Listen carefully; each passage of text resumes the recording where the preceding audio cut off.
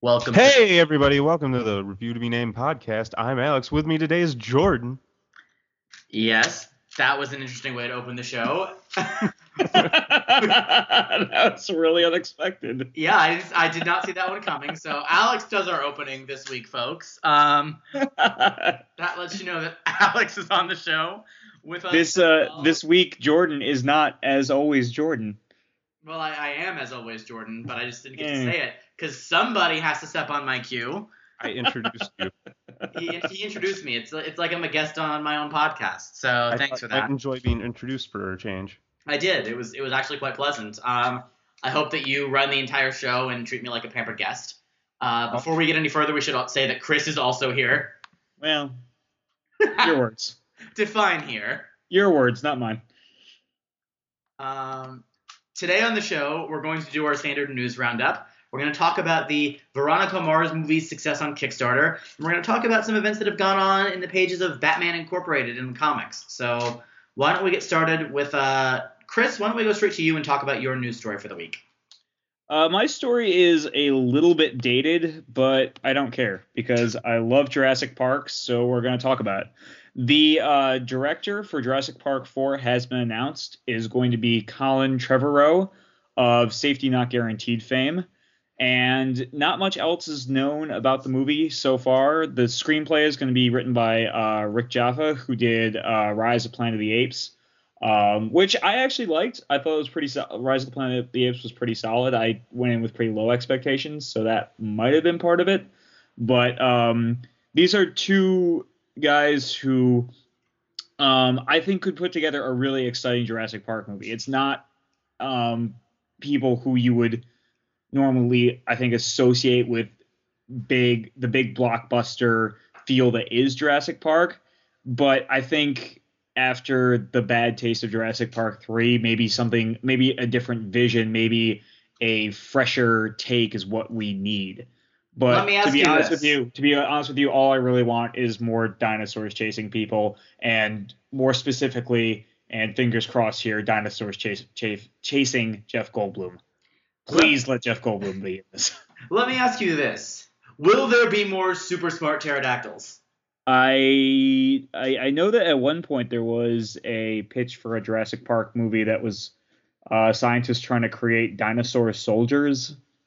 There were leaked concept art from that movie, and it looked fucking insane. Yeah, that's why I can't sleep anymore. I've seen it. Oh, Lord. I just lie awake at night with that image burned into my mind. Just like humanoid dinosaurs with guns for arms. Like, yeah. I don't know. By the way, I don't know. That sounds kind of awesome.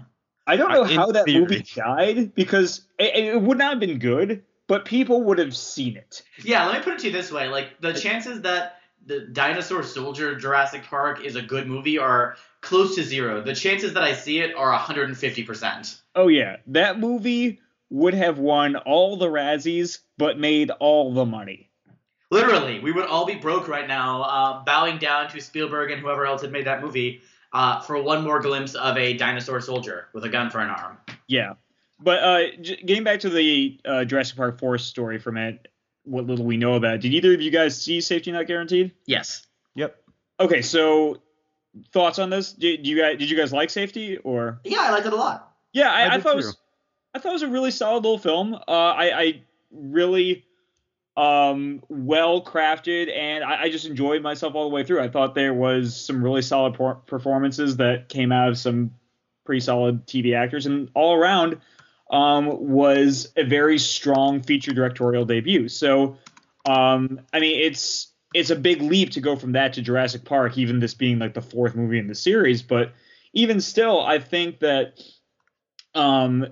Trevorrow, his strength lies in character work and getting great character moments out of his actors and interactions. And I think that's where a successful Jurassic Park movie can come from. Yeah, I hope he gets great character moments out of the T-Rex. Well, yeah, like when the T-Rex has that moment with the raptor, like you just know that there was something going on there. Like, yeah, how they like used to be together, but now they can't be anymore because of the raptor's parents. They've clearly been lovers. And the raptor's deeply held religious beliefs. Of course. And the T-Rex is all like, hey, I can travel through time. And the Raptor's like, I don't really believe you, but I'm kind of smitten with your quirkiness anyway. Yeah, there was also a little bit of post-Civil War reconstruction in there, but that's a whole conversation for a different time. Guys, I'm pretty sure we're writing a screenplay right now. So maybe when this podcast is over, we should just rap for a while and then Should probably It's cut this children. part out, really. So Let's tweet Rick Jaffa after this. We have some notes. we have some ideas. We think you're going to want to hear us out. So I'm excited. I think it's a good choice of directors. It's an unexpected choice, but it's a choice that leaves me pleasantly surprised and excited for what Jurassic Park 4 could be. So that's my final thoughts on this whole thing. I think we can move on, unless you guys wanna... I have said plenty of stupid things so far. Alex, Hell anything yeah. else you want to say? it's just, if anything has Jurassic Park in front of it, I will watch it. Like, it doesn't matter. Oh yeah, hands Like, down. Really, Yeah, if it's anything? Yeah. Yeah. I'm now trying to think of, like, it's just The Notebook, but it says Jurassic Park The Notebook. And there's I no would watch that. dinosaurs. There's a lot of sad Alzheimer's and some... Dinosaurs forgetting things. No, there are no dinosaurs. Are we on Isla Already Nublar? clarified that. Sorta. Don't Some fight the hypo, dinosaurs- Alex. Some dinosaurs killing other dinosaurs with pillows. Did that happen in the Notebook? No, that is not The Notebook. This is your continuing quest to try to spoil more. It's not a try. I mean, Well, now it's not. It was a try when people might not have known the end of the movie, but then I went and clarified the movie that Chris was ruining for our audience. Yeah, it's my continuing quest to trick you into spoiling more. Boom! We're gonna get, like, this, 4 angry emails from people who are like, Amore was in my Netflix queue. We're not gonna get an email. No. That's all of our listeners. I was gonna say it's sweet that I like to pretend that our listeners are engaged with us when very rarely do we hear from any of you. Feel free Seriously, to email guys. us and be angry at me for spoiling Amore, by the way. Guys, we love you so much. Just love us a little bit back.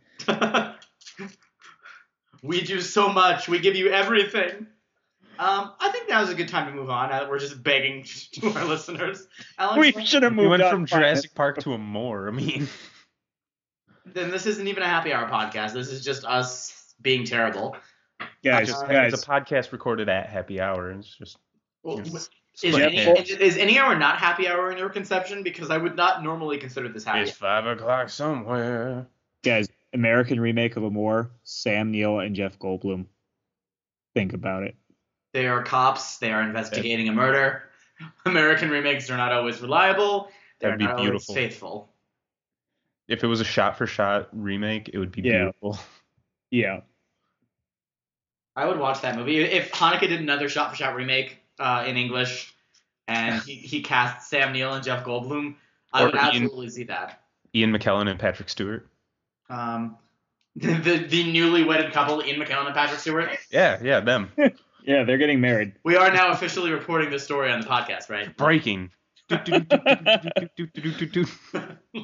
From now on, we should do the news roundup should really be like a game of telephone where beforehand we all tell each other the news stories that we want to report, and then we report on each other's news stories, so we mangle things and report that Ian McKellen and Patrick Stewart are getting married, and Jurassic Park 4 is going to be a shot-for-shot remake of Amore. We've already done that. Yeah. It's already happened. Never mind, that's just what the podcast is already. Alex, why don't we turn to you for your news story for the week? I'm going to talk about how Cartoon Network, well, they still have some great shows like Adventure Time is excellent. I can't recommend it enough. Regular show is pretty good. It's very good, but I just don't watch it enough. They have canceled Green. Believe it, but it did get better in the back half. The first half kind of sucked.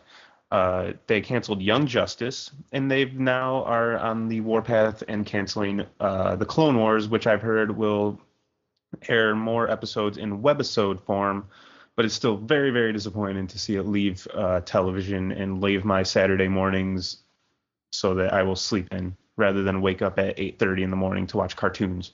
You don't have TiVo? What? What? You Not the same. You should get TiVo. Who? He means DVR, Alex. Oh, on demand. do you have Twitter? You mean Skype? Facebook, yeah. Yeah, I got Facebook. Oh yeah, everyone's got Facebook. Pfft. Guys, this is the best podcast ever. Ugh, I hate Facebook. So Chris, what Uh, do you think about Young Justice being canceled? Because no one here cares that Clone Wars is being canceled, but Well, it's actually, awesome. I did have a question for you about Clone Wars. Is Bring it. because I only I saw the story, but I think I only skimmed it because I was running out the door when I saw the announcement came out. Was that because of ratings, or was it because Disney wanted a fresh start with their own properties? I don't know if it's definitely not ratings. It's still one of the highest rated shows on Cartoon Network, but I don't know if necessarily Disney just pulled the hammer on it. From the beginning, I think George Lucas was saying that it was going to be 100 episodes or so, and they're above that now. And they say that they still got more storylines to tell. They wrapped up the Ahsoka storyline for a bit. I mean, she can still come back, but they like kind of did their way with her, kind of. I don't want to spoil anything for anyone who wants to actually watch it. Like Amore. Exactly, yeah. Anakin smothered her with a pillow. Let's just continue to spoil. We should just do a podcast where we're spoiling every movie that came out in the last year or so. Anakin tried to feed her water, and then she spit it out, so he slapped her. Pillow smothering is also how Spring Breakers ends. Spoilers, guys. It's funny to me that you're trying to make Spring Breakers into a thing. Spring Breakers is a thing. You need to get on board now. I am not on board. Spring Break. Spring Break forever. Spring Break forever. Look at all my shit. If we have ever had a loyal fan base, they are now seriously Even more loyal in telling mulling everyone their life choices. Yeah. You're all probably out there listening to this thinking, like, what have I done in my life that has led me to the point where I am listening to, 15 minutes into this Drek?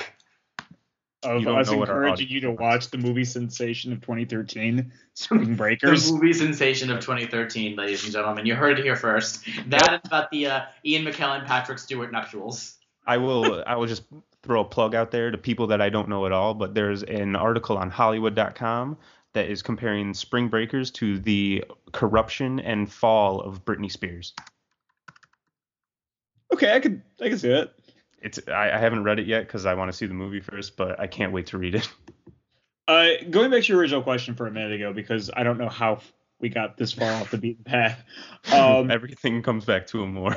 I've only seen parts of the first season of Young Justice, and that had nothing to do with the quality of the show because I really liked what I saw. It was just I was watching it whenever I could find an episode online, and I got really far behind, and then I just got so far behind that it became easier to move on to other things than to catch up. But that being said, I'm very sad to hear about it going because I did really like a lot of what I saw on that show. And more so than that, I, as a big comics guy, and having, along with Jordan, done a lot of analysis of the reboot DC recently did with its own comics line, Young Justice predated the New 52, the comics reboot DC did, and I always saw that as being a much smarter, a much tighter streamlining of DC's admittedly extremely convoluted mess of continuity, where Young Justice very seamlessly blended together different generations of sidekick heroes. Like you had Dick Grayson, who was the first Robin in this show, alongside the new Aqualad, which was a character who was only introduced about maybe two and a half years ago, I want to say. And they kind of created a DC universe which was very accessible to fans new and old. At least I thought. And I'd be anxious to hear what you think about that, Alex. But I thought it was a very modern feeling DC, but that still retained a lot of the classic elements of the mythos that I thought were lost in DC's reboot that they did with the comics. So I think Young Justice was a very smart reimagining of these concepts, and I'm sad to see it go. Yeah, definitely. I mean, it had really, really solid storytelling. It was a story you could follow from first episode to last episode. They both ended on July 4th, which I'm sure that they intended. And as someone who doesn't read a lot of DC comics at all that stuff felt completely coherent. Like it all just fit together really well. The old sidekicks, the new sidekicks, like what I assume, like I haven't read a lot of DC comics, so what I assume is the Runaways are actually in this universe. The Runaways are Marvel. Well, fuck you. They have Runaways. They're Runaways in DC universe. They stole them. Okay, fair enough. Wow. Like I said, I don't read a lot of This is the best comics. things ever happened. Well, don't worry. Breaking news: the Runaways are now a DC book. So there's a all of group our of listeners characters that are introduced left. called the Runaways. No, they just ran away from a thing and they don't want to join the Young Justice, so they're on their own. Okay, fair enough. And they all Yeah. looked like the guys that I've seen on covers of the Runaways, so I was like, oh, maybe that's them. That does sound very Runaways.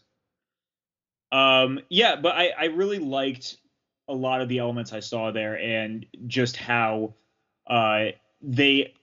I always appreciate the DC shows that can kind of juggle a very large cast. Like I love Justice League Unlimited for that, and when I saw they did the 5-year jump with Young Justice and they brought in like a whole new group of teen heroes, and they had this whole idea that the organization had just grown so much in that time that there was now they had this whole network of younger heroes that were the relatively older heroes were now training heroes younger than themselves, and you had multiple Robins on the team. I just thought it was a really cool idea and just really found smart ways to blend a lot of these characters in together. So I look forward to actually watching it through from the beginning and seeing the stuff that I missed. And I'm very sad that Cartoon Network isn't able to keep running the show because I mean I've seen the replacements that they're coming out with. Beware the Batman is that what it's called? I'm gonna check out Beware the Batman mostly because it's done. I believe it's done in 3D, not traditional 2D. Wait, Beware the Batman. Tell me more about this. George is slightly intrigued. Alfred has guns. Does he? I don't know. I haven't really paid attention. I'm just super bummed out by them canceling and them like bringing back basically Teen Titans and fucking God. They go throw up. Excuse me. Yeah, I am disappointed about that. I could never get into Teen Titans Go. Apparently it did have quite the big following, which I guess is why they're bringing it back. But I was boys 5 to 12, I'm sure. Like, yeah. Unfortunately, that's the majority of people that watch Cartoon Network. Why can't you all be more like me? Yeah, it's like 99.99999% of the Cartoon Network audience, and the rest is No, that's not. You're right. You and like a bunch of high undergrads. Yeah, that sounds better. I forgot about the Adult Swim block. Yeah, and that bleeds over. You know what I would like to see Cartoon Network do? Do you remember when the WB did like the Batman Superman Adventures, the new Batman Superman Adventures or whatever it was? Yes. That block. I would like to see sort of like a Bruce Timm, Paul Dini like animated half-hour showcase that could just do and be anything within the DCU, the animated DCU they established, and I would be the only person that would watch it, but I would still have the greatest time. I would just like Sam and I used to talk about this all the time, and he'll be sad that he's not here when I'm mentioning it on the podcast. But I would just like Cartoon Network to use the Adult Swim block to do like a grittier Batman cartoon that was more aimed at people like us who would watch a Batman cartoon that was allowed to kill people. That'd be cool. Like, I think the only thing, if there's anything wrong with the original Batman the Animated Series, which I'm not sure that there is, it's that they weren't able to do some of the grittier stories that Batman could do otherwise, because it was aimed at kids. And if they aimed this one more at adults, that wouldn't be a problem. I mean, for the original Batman the Animated Series is kind of like them having guns in that show and that fired real bullets was a big deal back then. Like it was still groundbreaking for its time. And let's not undersell it. It was amazing. It's still fantastic. Oh yeah, I've watched that show again as an adult, and it's incredible. It really holds up. Some of my all-time favorite like superhero stories come from that show, and I mean, there are half hours of that show that hold up to anything on television. Honestly, like, Mr. Freeze would not be an interesting character if it weren't for Batman, the animated series. No, And but I mean as that show did great Poison Ivy episodes. It did great episodes with even some of the smaller characters. There's a great ventriloquist episode that I can recall off the top of my head. It's just it's a show that got Batman really really well and did great things with the character in the Rogues Gallery. And as an animation fan, they did an amazing thing. I think they only did it for like the first 2 seasons or something, but they started all of their drawings on black paper rather than white. Mhm. So they bring light into the paper rather than taking it out of it, which gave it a really, really unique feel. Yeah, Fucking and I think fantastic. I've watched some Young Justice and never really connected with it, and I think one of the reasons that is because I have such a high standard in my head for DC cartoons. Like I've never been able to get into any DC cartoon that wasn't Batman the Animated Series, because even the other Dini Tim animated ones never connected with me in quite the same way that one did. That about show Static Shock? is the reason that Batman was my favorite superhero. You mean you didn't like the Zeta Project? I don't know. I watched all of that. Oh fuck. Jordan, I will agree with you up until a point of that. I will say that I mean I will defend Justice League Unlimited until I'm blue in the face, just because I think it speaks to different strengths than Batman the Animated Series did. Batman in the animated series maybe told the definitive Batman stories. I think Justice League Unlimited told the definitive DCU stories as a whole. But that's a conversation for an entirely different podcast. And I haven't seen potentially an Justice League interesting. Unlimited, to be fair, so I should maybe watch that first. Yeah. This actually, we could possibly do a future segment on this. So maybe we should just put a pin on this and discuss this more later. Yeah. If we ever get back to Challenge Accepted, I would be happy to take that on. But someone has to finish their last challenge first. Yes, I know. I'll get to it. Okay, so why don't we move on? And I'm going to talk very briefly about my story for the week, which is the rumor that Alex Trebek is leaving Jeopardy after 30 years as its host. Wow. And there are, various rumors circulating around about perhaps Matt Lauer is going to take over. Perhaps Drew Carey. I've heard that. I've heard. Really? No, I'm totally. I haven't heard anything about Drew Carey, but You heard it here first. Yeah, we're making things up again. No, I've heard Matt Lauer. I've heard Anderson Cooper. I heard Ann Curry wanted it. Oh, you're just being mean to Ann Curry now. I'm sure Yeah. she's a lovely lady. I never watched the Today Show ever, so I didn't see her on it, but I'm sure she was good. That show's having problems, but Yes. I don't want to Yes, turn this it is. into yet another Jordan Bags on NBC in the news segment. Jordan Bags on Ann Curry. That's an upcoming segment in which I Jordan, say mean things keep- about a woman that I have no Keep opinion. the Ann Curry vendetta off the airwaves. We don't need it here. We don't need your baggage. I'm a Matt Lauer loyalist, okay? Oh, this is our best episode ever. I feel like is there a carbon monoxide leak in this podcast? I've been running the car the whole. All right. So, all right, just because I see no reason why we should discuss this terribly long. Jordan, is this what do you You're feel gonna stop watching the Jeopardy. world without Alex Trebek will be Jeopardy wise? Frankly, I think it's just a big deal, not because I watch Jeopardy all that often, which I don't, but because he's been running the show as long as it's been on, and it's definitely a game show institution, and I think really a pop culture institution. Yeah. So, I mean, it's sort of I saw this in line with shows talking about what happens when Lorne Michaels articles talking about what will happen when Lorne Michaels eventually steps down from SNL and if someone else will take it over, and if so, who. And it's the sort of thing where it's like Lorne Michaels left SNL briefly in the 80s, but I think other than that 2 or 3 year period has been running the show the whole time. Trebek has been the host of Jeopardy the entire time. So it's just, it's a pop culture institution. And I wouldn't argue that Jeopardy is as important culturally as Saturday Night Live is, but It's just comforting to know it's there. right, exactly. It's kind of a big deal. And I think Trebek leaving will be a seismic shift. Like, I will probably watch the new Jeopardy just to see what it looks like with the new host, even though it will look exactly the same. And chances that I'll watch it more than 2 or 3 times aren't that high because I don't watch Jeopardy that often. But I would pay attention to that, and I will follow the story about who's going to be taking over as it develops, because I'm intrigued to see who it will be, and I'm intrigued to see if there's someone who will be able to, anchor that show for anywhere near as long or anywhere near as influentially as Trebek has. Cool. Fair enough. We will keep you posted on this. I think it's going to be the new tag team married duo of Patrick Stewart and Ian McKellen. The best married couple that we've ever met. Yep. Yeah, you heard it here first, folks. They came by on their honeymoon tour of the world through renamed offices and hung out with us for a little while. It was very sweet. They brought along their daughter, Famke Janssen, and their son, James Marsden. It was adorable. Jokes we made before the podcast. James Marsden is he was wearing overalls and one of those little helicopter caps. Such a big lollipop. The biggest lollipop. All right, let's move on, please. Oh God, yes. For the love of God, let's close down the news roundup. And Chris, I'm going to kick it over to you as the person who's the most excited, I think, to talk about the Veronica Mars Kickstarter coup. Okay, so I think everyone's pretty much heard about this story by now.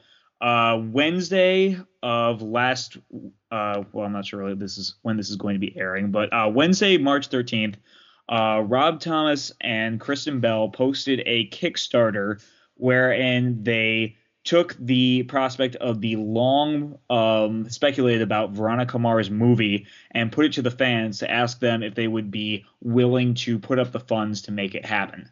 They asked for $2 million, and they gave themselves a month to raise the money. And this was the biggest ask that's ever been, the biggest amount of money that's ever been asked for on Kickstarter. So it was a very ambitious project. It's a project that's been talked about for a long time. They kicked the whole thing off with a video, which a lot of the returning cast members appeared in the video to try to tantalize fans with the prospect of the movie. And the video is hilarious. If you're a fan of the show, go watch the video because it's really funny. But bottom line, so they asked for $2 million. They raised $1 million in like 4 hours. And I think they had met their goal of $2 million by the end of the day. And at the moment, at the time of recording, I think there are around, 3.6 million is where they're at right now.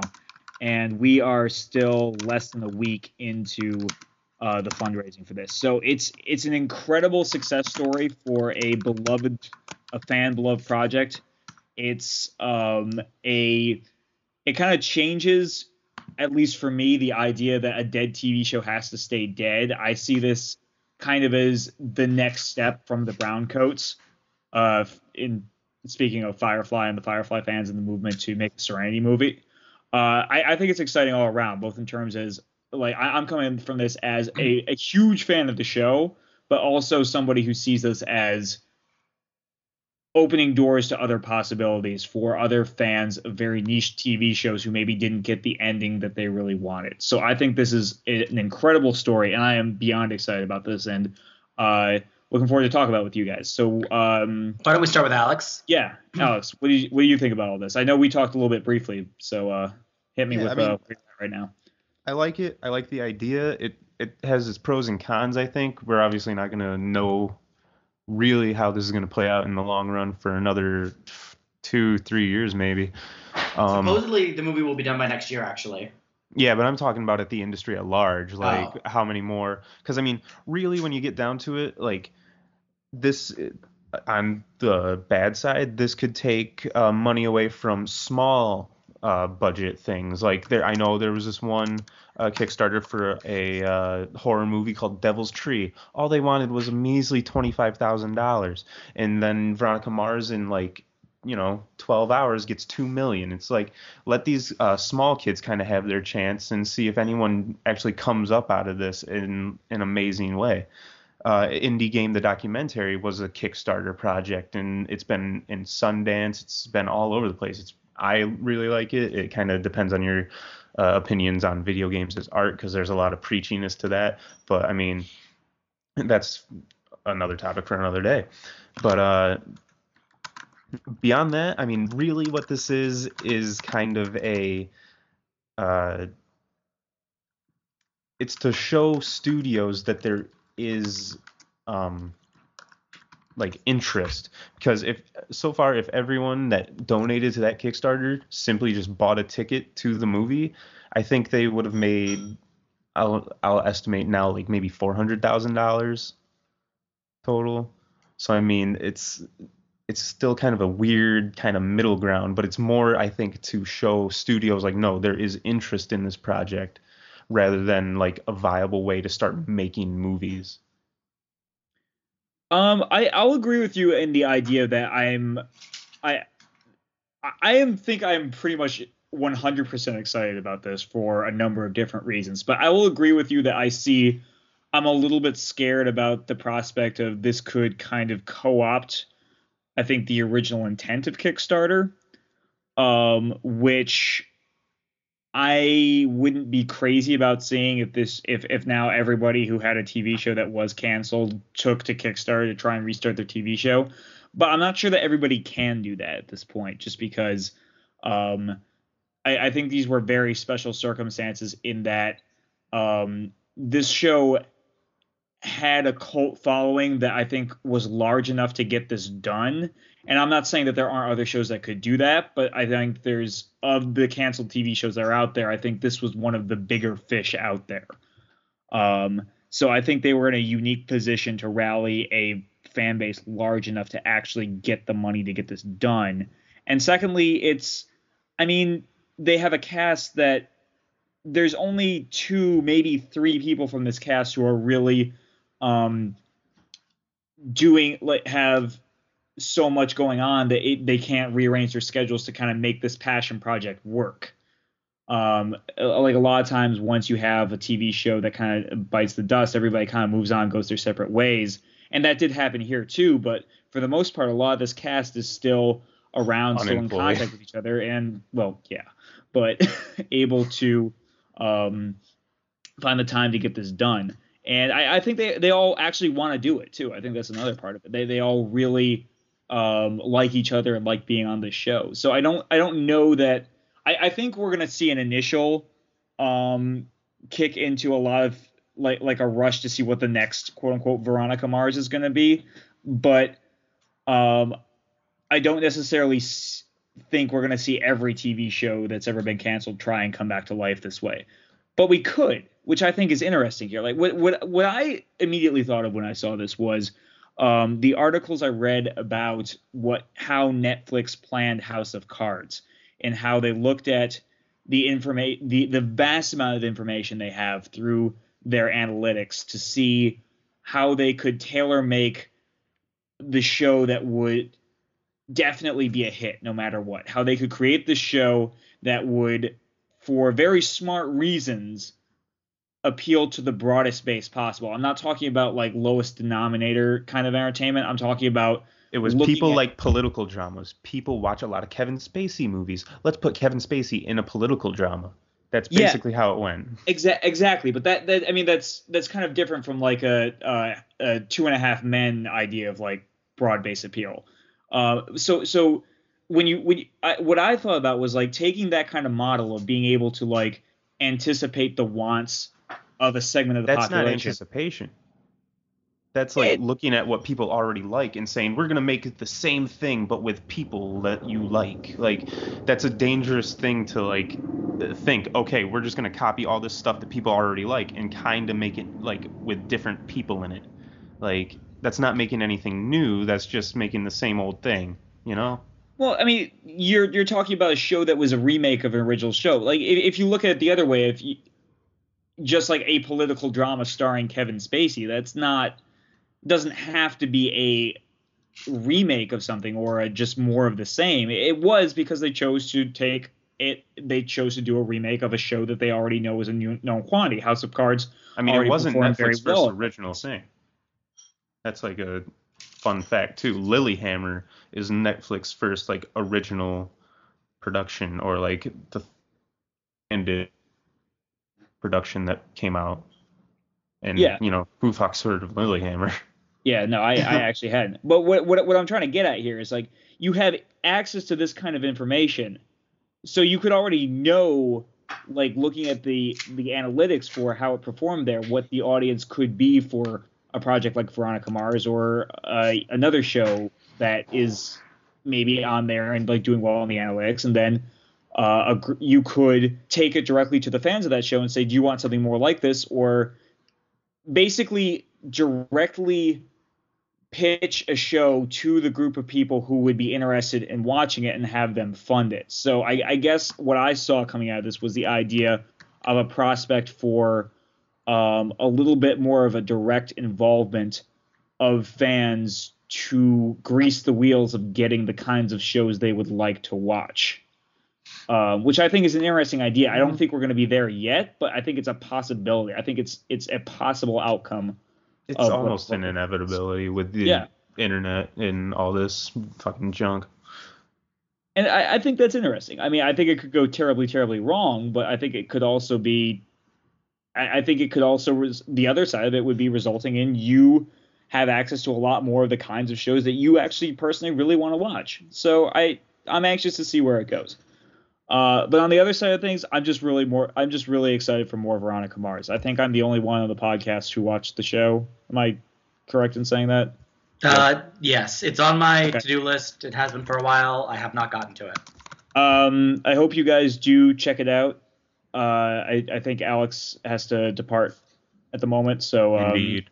All right. Get the hell out of here, Alex. Later, Chris and I will move on in a moment to our next topic, but for now, I think we got a little bit more to discuss with Veronica Mars, personally. Okay. Yeah, we haven't really heard from you yet, Jordan. So see you later, Alex. Yep. I'll see you later. Thanks, guys. Yeah. See you later, Alex. I actually will be carrying the torch for Alex a little bit here. Not saying anything negative about Kickstarter or Veronica Mars, as I think we did last time we discussed Kickstarter and its potential growth on the podcast. But I read a lot saying that the biggest problem Veronica Mars is going to have is the idea of paying out all the rewards and how much of what they've raised is going to go to funding all the things they promised people. Yeah, and that's definitely another issue. I mean, I don't think it's a perfect system by any means so far, but I don't really know what the answer to that would be other than they're still earning money, and possibly they will be able to find other sources of funding now that they've been able to show what a known quantity this is and just what kind of interest there is out there. I mean, you can the fact that you raised $1 million in 4 hours is something you can take to the bank in terms of literally proving to a studio that, well, yes, literally, but like proving to a studio that there is a fan base out there that is so committed not only to raise that amount of money, but also to encourage people to go and see this movie with them. I mean, this is. Yes and no. My concern is as Alex pointed out, I think if you look at the number of people that have donated to the movie, if that number of people sees the movie, it's a complete flop. Well, but that's the motivated base though. That's the group of people who are not only going to be definitely the people that are filling out the seats day one, but they're also going to be the people who are your free press and free advertising for this thing. I mean, this is, if for nothing else, this has made a show that barely a very small segment of the population watched, a major story, A, on the internet, and B, it made the rounds of the morning talk shows and several of the later night news programs. And so that's an incredible amount of press for a very niche TV show turning into a movie 6 years after it had gone off the air. Oh yeah, and don't get me wrong. I don't think that that this is doomed to failure. I don't think that it's a bad thing at all, and I don't think that the rewards are actually going to kill the project in the way that I've heard some people saying. Yeah. I just think if I'm the studio head, I don't know how much this moves the dial. And I don't know how much it needs to, considering that Kickstarter may be a revolution in the way that these projects get off the ground. I mean, obviously, I don't think it's going to be a revolution in the way that things get funded usually. But it may be a game changer eventually in that regard, just in terms of getting studios to think, well, maybe we'll take a chance on this project because there's some backing from elsewhere and we don't have to risk quite as much money on it. But if I'm a studio head, I am saying, like, great, like you got, I don't know, do you know the number of people that have donated? Yeah, at this moment it is, it's about 56,000. Okay, I mean, they're doing all right. Yeah. Of course, at $10 a ticket, that's like, great, we made $500,000. Yeah. But at the same time, again, like this is the amount of people that cares enough to actually put the money into it. Right. And some of these people put a lot of money in. Yeah. And it's like I personally know of very dedicated Veronica Mars fans who didn't contribute to the Kickstarter. They're excited to see the movie, but they just either didn't have the money or saw it was funded and were like, oh, I don't have to now. So that doesn't represent the entirety of the fan base that's out there. Right, and I mean, I'm in a situation, Veronica Mars I haven't seen, so chances of me donating to that would be slim. But I'm in a situation right now where, like, until I am out of my massive law school debt, I'm probably not going to be contributing to Kickstarters on a whim. Yeah.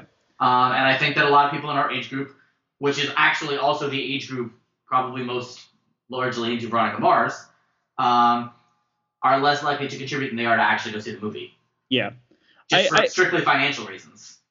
No, I totally agree with that. I totally get to that. And I think that is the audience for the movie. I think that was the fan base that flocked to it. But I think that Kickstarter can be a revolutionary funding system in this way for these passion projects. But I agree with you that maybe they need to get away from the cost strain that the rewards are. But I think that Veronica Mars, for being the first, or at least the biggest project of this nature, couldn't take that chance. I don't think that they knew that it was going to be this much of a success. I really don't. I think that they thought that it was going to take them, if they were going to get the money, it would take much longer than a day. I don't think anyone expected them to get the money in. No, there's no way. I mean, this was astronomically above, I'm sure, what anyone's expectations were. Yeah, and I think I agree with you. I think I agree with you in terms of they don't. I think what this proves is maybe that a known quantity doesn't need to offer rewards, or at least rewards that would constitute a substantial drain on the profits to get this thing done and done right. If people care enough about Veronica Mars, they're going to donate.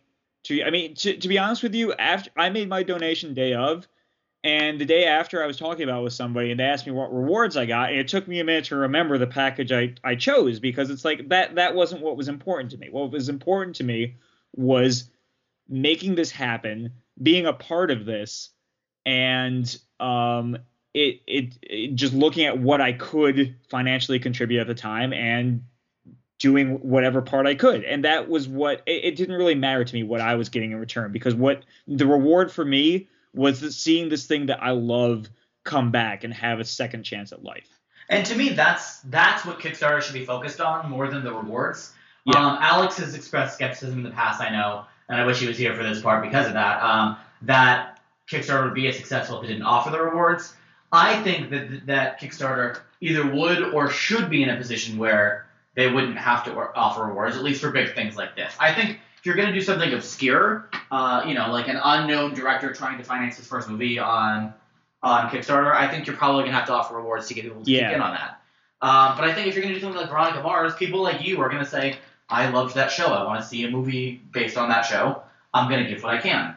Yeah, there are things I would donate to in a heartbeat without even any idea of like what I would be getting in return. Like a Terriers movie or a Deadwood movie. Doesn't matter what they're getting me. I think that the rewards do have their place in, as you just said, with the unknown quantities and encouraging people to maybe get a little something, an immediate return on their investment. And also maybe I think I could see, I think we have the wrong mentality of the rewards, in that we are people who don't really have that much of a disposable income available to us. I think the rewards are more effective in targeting people who do have a little bit of cash to spend, in not making you donate, but maybe bumping you up to a little bit of a higher donation. You know what I mean? That may be true, yes. Yeah. I think that's maybe where it comes into it. And I would like to talk to maybe somebody older, or maybe somebody with more of an income and who has donated to Kickstarter, and maybe see if I'm close or on point with this. But I could see that being the reason behind the award levels. Yeah, I think that's true.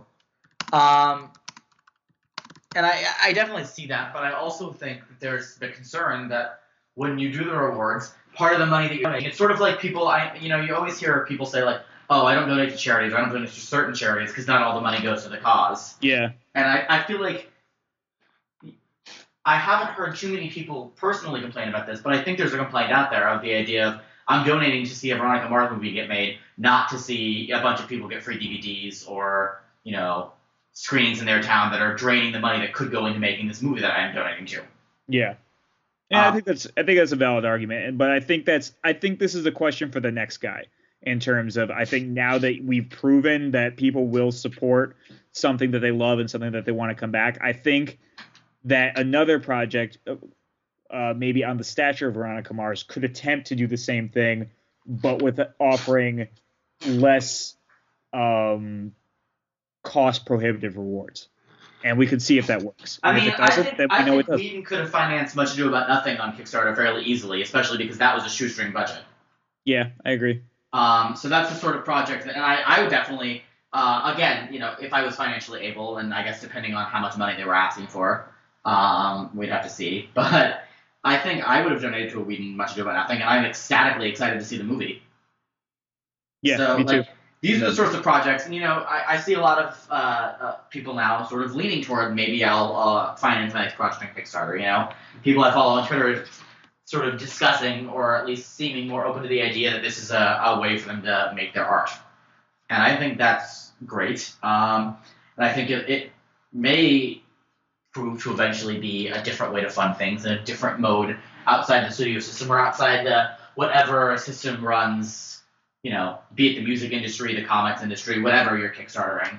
I think it's an alternative funding stream that may prove viable eventually. Obviously, there are kinks to work out, and I think that's all we're really talking about. I am very optimistic that Kickstarter will have a role in entertainment funding going forward, and I think that it's going to be a bigger one in 3 to 5 years than we even imagine right now. Yeah. Maybe not Kickstarter itself, but whatever Kickstarter is starting off. Yeah. And I think Veronica Mars will be a big part of that. I think that I don't think that you're going to, at least for the next 2 to 3 years, I don't think that you'll be able to read an article about Kickstarter that doesn't mention Veronica Mars. I think Veronica Mars is a watershed mark in the cultural relevance of Kickstarter, and it will be an integral part of the conversation about the service going forward. Well, and that to me, that just means I have to, first of all, I have to watch Veronica Mars now that there's a movie going out there, because I want to be part of that conversation when the movie comes out. You really do. It blows my mind that you haven't seen it yet. You would love it. I really. Well, it's the same thing as Deadwood, which we've talked about on the podcast before. It's a rainy day show where I know I'll love it because everyone that I talk to about it who's seen it loves it. And because people whose art I love say this is other art you would love, I know that I'll love it. So it's just a question of well, I got a rainy day show. But it's gonna have to move up into my docket. I am finishing a television project, if you will, right now, and I think after I kick that out, Veronica Mars is actually probably going to be the top of my queue now. Cool.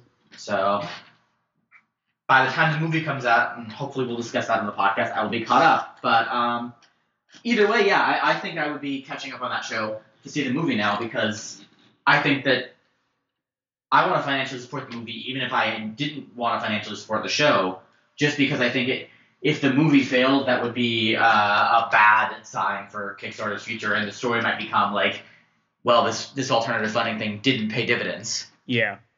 Which would be a terrible end to the story, but right now I'm just optimistic. Right now, you saw not firsthand, but close enough, just how excited I was on Wednesday when this was happening. I think I was giving you hourly updates. Yeah, I was giving a lot of updates and trying to match your excitement, considering I haven't seen the show. Yeah, I understand.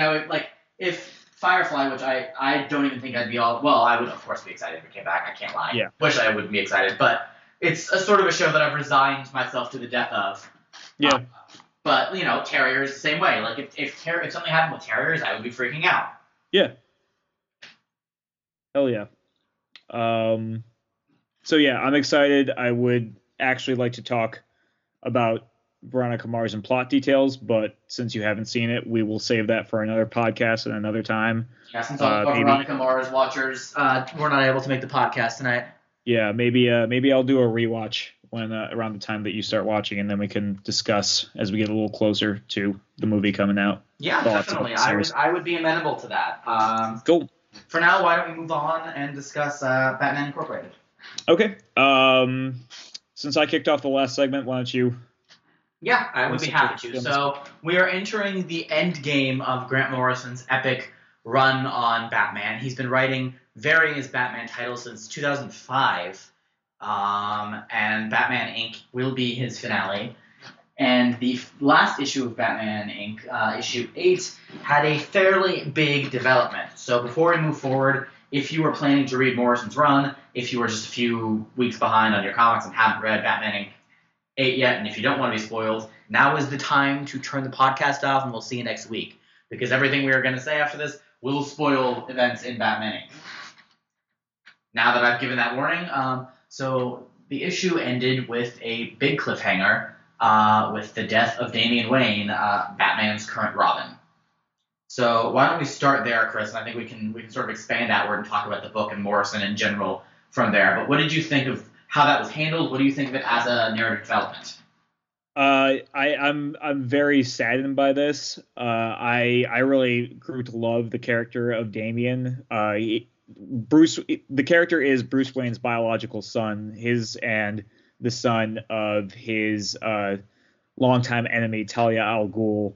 And the character has been around for about 6 years now, and over that time has really grown from a universally reviled character into, I think, for a lot of fans, their favorite Robin. Maybe only with his only competition maybe being Dick Grayson, the original Robin. I think everybody really loved the dynamic of the character and grew to really see this being the most interesting character that has ever held the mantle of Robin. And so I'm very, very sad to see the character go. That being said, I think the issue was great. I think it was Morrison's love letter to his own creation, and I think he did a phenomenal job of actually giving the character a lot of fist pump moments to go out on, especially the little exchange. He got to save Tim Drake, he got to save Dick Grayson. He got to have his little Butch Cassidy Sundance moment with Dick Grayson, where they acknowledged just how great when the book was called Batman and Robin, and Dick Grayson was Batman and Damian Wayne was Robin for the first time, just how great that time span was. So there was just a lot to like from that issue, and then it just ripped your heart out at the end. Yeah, and I do have to say I loved the final moments between Dick Grayson and Damian Wayne, who really, Damian Wayne started to develop as a character under that era when he had lost his father, when Bruce was, what I guess, unstuck in time is the only way to describe it. Yeah. Comics can be complicated, but Damian had lost his father, and Dick Grayson was sort of an older brother figure for him, and I think I really came to love the character during that era. And to give him this last callback of like you said, it was really a Butch Cassidy Sundance Kid moment of the two of them. This is not going to end well, but we had some good times. That being said, I have to admit that despite the fact that I have not read comics for nearly as long as you, I've already become quite cynical, and I immediately assumed, oh, Damian's not really dead. And it took until I was reading other Batman books and the repercussions of it were playing out in them for me to say, okay, well, they're going to stick with this, and it's going to be an actual Batman plotline. And only then did it start to sink in, and did I start to get really upset, because, I love Damian Wayne. He's the Robin that I've read. When I've been reading comics, he's my Robin. And it's funny that you say Dick Grayson. I would say the only competition in my head is Tim Drake, but I've always been partial to Tim Drake. Okay. I can see that. I think that's... I don't know if that's a popular choice, but yeah. I'm a rebel. Fair enough. I think did you not think it was an actual death because you're used to the resurrections in comics, or was it the way, did it have something to do with the art or how the scene was handled? No, I didn't have any trouble understanding, although I will say that occasionally Morrison's writing is difficult to follow. Yeah. But I mean, what the point I'm getting at there is it did almost seem a little bit like a typical comic cliffhanger. Know what I mean? Yeah. Yeah. So I wasn't sure if it was that rather than it was the cycle of resurrections, which was the nagging doubt in your mind? I think it was a little bit of both. I mean, it was very clear to me in the book that he was supposed to be dead. Okay. But knowing that comics resurrect characters as often as they do, and knowing A, that Morrison's about to end his run, and B, what happened when Morrison ended his run on New X-Men, which, for those who are not familiar, basically everything that he had done with that book was pretty much immediately retconned. Well, that wasn't, yeah. The idea of Morrison getting the shaft at Marvel is a conversation for another time. But I mean, Damian Wayne was actually, so Morrison's original plan was actually to kill Damian Wayne at the end of that first 4-issue arc, where he introduced the character.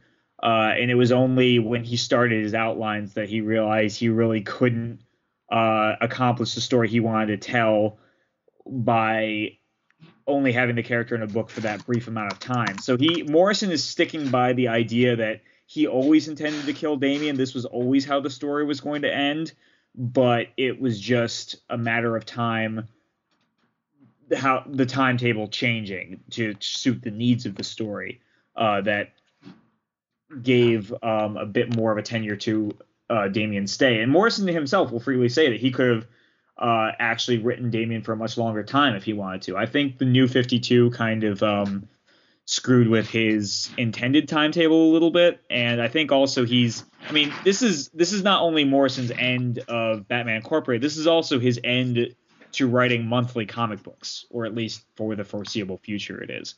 So this is kind of a milestone moment for Morrison. But at the same time, it's like I can understand if this is what Morrison wants, and your argument is that, well, Marvel immediately disregarded everything Morrison wanted. I think the counter argument there is that even if DC does like Damian Wayne, even if editorial does like the character and see like what Morrison was doing with it, it's in their best interest to get a few Robins off the board. The entire purpose of the New 52 was to streamline the continuity, was to chop away some of the some of the families that had just ballooned to too huge in size, which is why you see less Batgirls in the New 52, why you see less Flash characters in the New 52. And so having 4 Robins on the table really kind of ages Bruce Wayne in a way that the New 52 was, the whole purpose of it was to make these characters feel younger, to feel a little bit less lived in than they did in the old continuity. So I can see them honoring this decision of Morrison's for no other reason than that. See, and I understand that, but I actually think that would be a stupid decision on the part of Damian Wayne. I feel like it would have been easy for them to get rid of Jason Todd in the New 52. It would even have been easy for them to get rid of Tim Drake. If they were trying to cut out Robins, like, it would be easy to say there's only been Dick Grayson and Damian Wayne. And, like, as I said, Tim Drake is probably my favorite Robin before Damian Wayne in a sort of theoretical sense, since I haven't read a whole lot of his run as Robin, but I've liked that character a whole lot. But I think if you're streamlining the Bat continuity, those are the 2 you drop. Especially considering the fact that Damian Wayne is currently holding the mantle, and that Batman and Robin, the book that focuses on his relationship with his father, is actually fairly successful, at least artistically. I don't know about the sales, but it's a fairly successful part of the Batline and of DC's books. I think it sells pretty well. I don't think it's top 10 or maybe top 20, but I would definitely think it's about top 30, top 40 to be sure. So yeah. And I mean, it's a book that has actually done really good work with the idea of Bruce Wayne as a reluctant father, and of Damian Wayne as a little kid who never really learned how to be a little kid and doesn't know how to be parented. Did you read the silent issue? Oh yes, I am current on Batman and Robin, and it was a beautiful issue. I actually picked that up, and I loved it. The art on that was amazing, especially the 2-page spread where it's the cape is dividing the different panels of what he's been doing throughout the night. I thought that was a great page. It was a beautiful issue, and I'm just sad to see that book sort of being forced to change its mandate when it was doing such good work with the relationship between Damian and Bruce. Yeah. And I feel like it's the sort of thing where I hate to see an editorial decision affect a book that I love, when it wasn't made by the writers of that book. And I mean, presumably Tomasi has known this was coming. I'm sure he did, but I feel like this is less of an editorial. This really feels like a Morrison decision to me. Like Morrison, I think this is what he wanted, because it's no secret that he wanted Damian to die as part of his story. But I don't think this was editorial saying we gotta kill a Robin. Let's make it the new one. I think this was a Morrison-driven story that editorial is supporting. So I feel a little bit better when it's coming from a writer and not a mandate from on top. I think that's true. I mean, obviously, I don't want to comment before Morrison ends. His stories always play better once they've completed, and even I already planned once he wraps Batman to go back and read all of it, because I imagine that his whole run will play better once it's completed. Sure. So I feel a little iffy commenting on it in the middle of this final run and in the middle of the story he's still telling, even if we have reached arguably the climax of it. But it feels like he added something of great weight to the Bat mythos that he's now subtracting from it.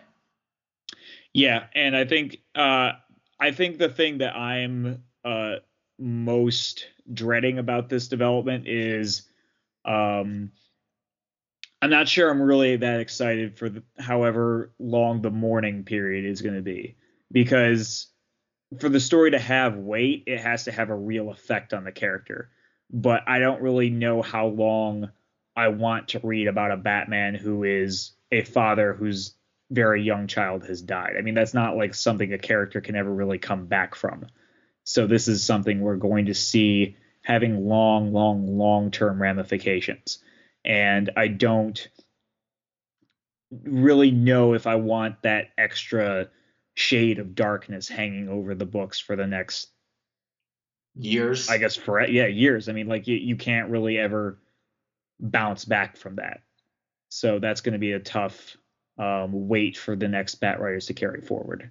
And Batman's a dark character to begin with, but there are levels of darkness. You know what I mean? And parent losing child is sort of an area of darkness that's not. Well, it's a pool of emotional sorrow that I don't really want to spend long periods of time dwelling in, but you have to, because it would be untrue to the character and it would undercut the weight of the story if you did. Yeah, and I don't have problems in theory with comics addressing parents losing children. Like, I think that is a perfectly valid storyline for any art form to tackle. I don't know if I particularly am looking forward to the idea of a superhero comic tackling it. And I don't mean just any superhero comic couldn't do it either. I think specifically like Batman doing it does not necessarily appeal to me. I would agree with that. That's a much better articulation of how I feel about it. I don't feel like it's subject matter that shouldn't be covered. I just don't know that I want to see it covered in Batman, where we have 5 to 6 Batman books a month, and they're all going to have to be bearing this weight moving forward. And like we said, for a long time. I mean, yes, it's not like we've dealt with the silent issue and now Damian is just a thing of the past. Like, if they want to give this story the weight that the entire line seems to be wanting to give it, that means dealing with Bruce's grief for a long stretch going forward. Yeah, I mean, the back corner of the back corner of the DCU is going to be a very depressing place moving forward for quite a while to come, and it's hopefully that doesn't translate into fatigue on the part of the readers. But there's some very talented people working there right now, Scott Snyder especially, so we'll see how they handle it moving forward. Yeah. I will obviously be reading. I imagine you read. How many of the Bat books do you read? I read an embarrassing number. I actually only read 2. Batman Inc. and Batman. Yeah. And is it true you've mentioned something about Snyder sort of getting out of Dodge with a flashback story? Is that the case? Yeah. Snyder's next big story on his book, he's going to be telling a year-long story called Batman Year Zero, which I think is a very calculated move on his portion to avoid at least postpone the type of story that I was just describing a minute ago. I think it's definitely his plan to find a way to circumvent having to immediately deal with the Batman who is a father who has lost his son for a whole year, and have that the ramifications of that weighing down the kinds of stories he wants to tell. A year-long story, huh? So it's like a year-long flashback to the early days of Batman? Yeah, it's called Batman Year Zero. Okay, well, I think there's been a mixed track record with those types of stories in the past. But obviously Snyder has kicked ass across the board on what he's done with Batman so far, so I'm in. Yeah, I usually, I think we are in agreement that neither you or I really enjoys a flashback story, especially one that lasts more than an issue. But Scott Snyder has built up enough goodwill for me to kind of trust him and where he's going with this. And also, if ever there was a time for me to want a flashback story or a story that was taking place in a different period of time from the character, it's now. Because I think I might start picking up the Batman and Robin book also. So I don't know that I need 2 Batman books that are just completely mired in grief and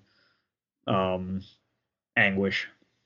How many issues of Batman Inc. do we have left? I always forget. I ask you this all the time. It was originally intended to be 12, but Morrison always ends up adding another issue or 2 to his intended out point. So I would say anywhere between 4 and 7 issues left. All right. So if it is 4 to 7 months from now, there's a very good chance that we will talk about the end of Morrison's run and maybe the Morrison's run as a whole as that wraps up, because it has been a very long run and kind of a big deal in comics for a while. I mean, he's been Scott Snyder sort of challenged the throne the last few years, but Morrison has been the Bat writer for almost a decade. And also, as I said before, it is Morrison's, at least for now, swan song to the monthly comic book. So I think it's definitely going to be interesting, both in terms of what he gave to the Bat mythos and what this says as his sign off to writing comics as a monthly writer. So I think those of you who are Batman fans who have not been reading Morrison, now may be a good time to catch up, because you could probably catch up right as his story ends, and he is not he's going to go out not with a whimper but a bang, I am sure. He's someone who plans very far in advance, and who, like I said, his storyline tends to come into focus only in hindsight, and you start to realize that a lot of things he's been playing with throughout have actually been very important. So I would expect that his entire run will come into very sharp relief as it wraps up, and we'll sort of see some things that haven't been clear to us yet. Yeah, absolutely. So for now, maybe you guys should check that out. If you do, we'll probably talk about it later in the year, so let us know if that interests you at all. With that, why don't we wrap up and announce the winner of the Rachel Tardif Memorial Award for Best Performance in the Week. This is, I think, going to come as a surprise to no one, including you, Chris. But the winner of the week is Veronica Mars. Hooray! Rob Thomas, Kristen Bell, they did good work this week. They have potentially kicked off a new Kickstarter revolution. Obviously, only time will tell on that front. But it would be impossible for us to not recognize that. So Congratulations, guys. Come on down, pick up your trophy and your small cash prize, and get a pat on the back from us. And we're looking forward to seeing what you do with the movie. For now, we are going to wrap up the show. As always, you can email us at reviewbenamed@gmail.com. You can follow us on Twitter at reviewbenamed. You can visit the website at reviewbenamed.com. We hope to hear from you in one way or all. And we will see you next week. Bye. Bye-bye.